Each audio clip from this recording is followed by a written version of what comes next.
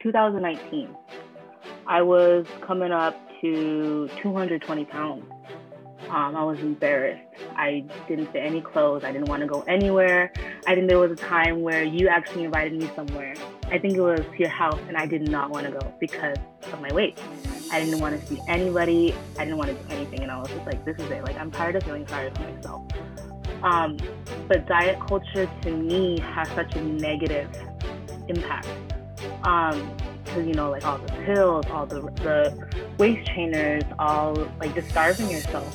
And that's how I lost 40 pounds, through diet culture in a negative way. So I had to unlearn the rules of diet culture.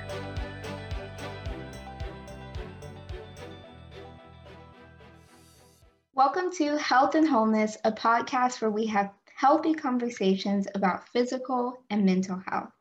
I'm your host, Erin Butts, and on today's episode, I sat down with my friend Dana Chu and talked about the importance of being mentally healthy. Dana is a psychology major, and she also helps children with autism. I gleaned so much from this episode, so let's get right into it. Dana, before we dive into the questions, as an icebreaker, what do you do to relax? Lately, I've been going to the gym. I stop a lot to relax as well, which is probably not a good thing, but that's also what I do. And then I also hang out with my dog. What does being healthy mean to you? I feel like it's kind of a general word, but what does it mean to you? I feel like there's two definitions to being healthy. Lately, especially with just getting older, I feel like my definition of healthy now is my mental health. I feel like that's a priority, because before I would think healthy is just be fit, get physical, lose weight. And then I lost some weight, but I still wasn't happy. So I had to work on my mental health for that. So I feel like being healthy means when your mind is in a good spot, then your body follows along with it. I totally agree. And that's why I titled the podcast Health and Wholeness, because I really do believe in looking at things holistically. Like, it's not just your physical health, but your mental health too. And if one of those things is not going well, it's naturally just going to impact everything else. So that's a good point. Yeah. How does your self-esteem, or basically just the way you see yourself, how does it affect how you manage your physical health? It affects everything 100%. Especially with coming of age, when you're in high school, you have a really hard time with self-esteem and the age of social media and all that. I had to take a step back and figure out who I was, and had to hire my self-esteem, especially being around, an Asian household and all of that. I had to learn the hard way, like your self-esteem has to be 110% for you to strive. How do you deal with voices from either your peers or your family when it comes to criticism about your body or your health in general? I was never one of those people to just ignore it and move on. I'm the type of person that if you tell me something bad, I'm going to sit on it and think about it for months on end. But that is something I had to learn the hard way. I had to go to therapy for that. So now I found out, to better yourself, you will just have to literally ignore it, because you can just sit there, feel sorry for yourself, think about it on end, or you can move along, because at the end of the day, they're going to say it anyway. They're going to think it anyway. And if you can't change it, there's something you can do. Man, that's good. And you mentioned counseling or therapy, which I think is really important. I don't know how it is for everyone, but I do kind of feel like there's a stigma around it. Even for myself, when I was living in San Jose and I first went to counseling, it just felt weird to be there, or I should be able to handle it by myself. So I'm curious, what made you decide to get counseling? It's definitely a culture thing. for the stigma in my culture, especially, therapy's bad, therapy's for crazy people, whatever. But I'm a psychology major. So my whole college career has been around therapy. I had to learn about therapy. I had to learn the benefits and the pros and cons of it. And I figured just give it a shot, you know. And it works. Cool. It's working. Wow. I love that. And what got you into psychology? I took a AP course in high school, and at first I wanted to do clinical psychology, but I figured I'm lazy, so I can't do that. But mental health has always been something that interests me. So this ties in with the icebreaker that I mentioned, and you also mentioned it with counseling, but are there any other resources that you use for your mental health, whether it's a hobby or something that you found online? I guess the gym. The gym has really helped me lately. I used to use the gym as punishment, especially in the beginning of my weight loss journey. Like I would binge and then starve myself and then go to the gym hours on end. But I had to unlearn those habits and use the gym as therapy. Oh my gosh, that's really good. Okay, so then this question just came to mind.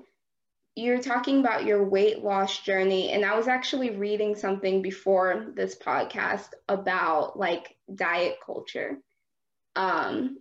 which I feel like it has a bunch of different meanings, but in that post in particular, it was just talking about kind of the obsession, I guess, with trying to lose weight. But then I think it's really about your motivation. People were trying to lose weight essentially because they didn't feel good about themselves. And then ultimately they were finding out that they still didn't feel good about themselves. So yeah, I just really like that you mentioned that. Can you share any more about your weight loss journey? What got you started, and maybe I guess maybe a shift in how you view your weight loss journey now? That was a very loaded question. What got me started was, I think, 2019. I was coming up to 220 pounds. I was embarrassed. I didn't fit any clothes. I didn't want to go anywhere. I think there was a time where you actually invited me somewhere. I think it was to your house, and I did not want to go because of my weight. I didn't want to see anybody. I didn't want to do anything. And I was just like, this is it. I'm tired of feeling sorry for myself.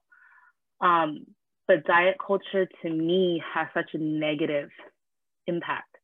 Because, all the pills, all the waist trainers, all just starving yourself.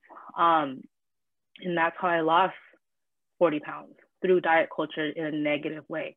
Mm-hmm. So I had to unlearn the rules of diet culture to get where I am now, to lose it more slowly. I lost the 40 pounds quick because I was starving myself, taking pills and whatever. So yeah, I lost the weight, but was it worth destroying my mental health, So now I have to unlearn all of those old habits from diet culture. We already talked a ton about why mental health is important, but do you think that it's just as important as your physical health, more important, or less? I feel like your mental health is the most important, because everything, once your mental health is at its best, everything else will follow along. Yeah. You know what I mean? With me now, I'm still working on it, but with me now, I feel like my mental health is better. So my weight loss journey and my actual body is getting better. Yeah. I don't view food as the enemy anymore. I look at it differently now. What are you doing to stay encouraged during COVID-19? And then what words of encouragement would you give other people? In the beginning of quarantine, I was struggling a lot with my mental health because of the fact that I felt like I was so close to my goal, and then it got ripped away. And I guess the way to cope with that was to just hone in on schoolwork. And then when school was done before break, I didn't know what to do. So I went out, bought a treadmill. That didn't work either. I guess now that gyms are opening up again and I'm starting to go again, it's like a little bit better. But I guess one thing that did help me within quarantine was walking and running outside. I never did that. It was always so embarrassing to me. But I was like, I need to do something because I feel crazy in the house. Yeah. And I wasn't working either. So I just felt just so like trapped in my house. Well, thank you for taking the time to do this. I hope it encourages a lot of people. So, yeah. No problem. Thank you for having me. I hope you guys enjoyed this episode of Health and Wholeness. Unfortunately, there were some technological difficulties, so I had to cut part of Dana's encouragement to you, but here's what she said. Find a hobby, do the thing that you've been holding off forever. Since quarantine, Dana has been drawing again, and that's been helpful. If you like art, you can check out her Instagram. That should be somewhere on the screen you're looking at. Until next time. I also forgot to mention that the article that I referenced in this podcast is called The Dangers of Diet Culture, 10 Women Share How Toxic It Is, and it's by Healthline. This music is royalty-free music from Pixabay and was produced by Giovanni Bruno.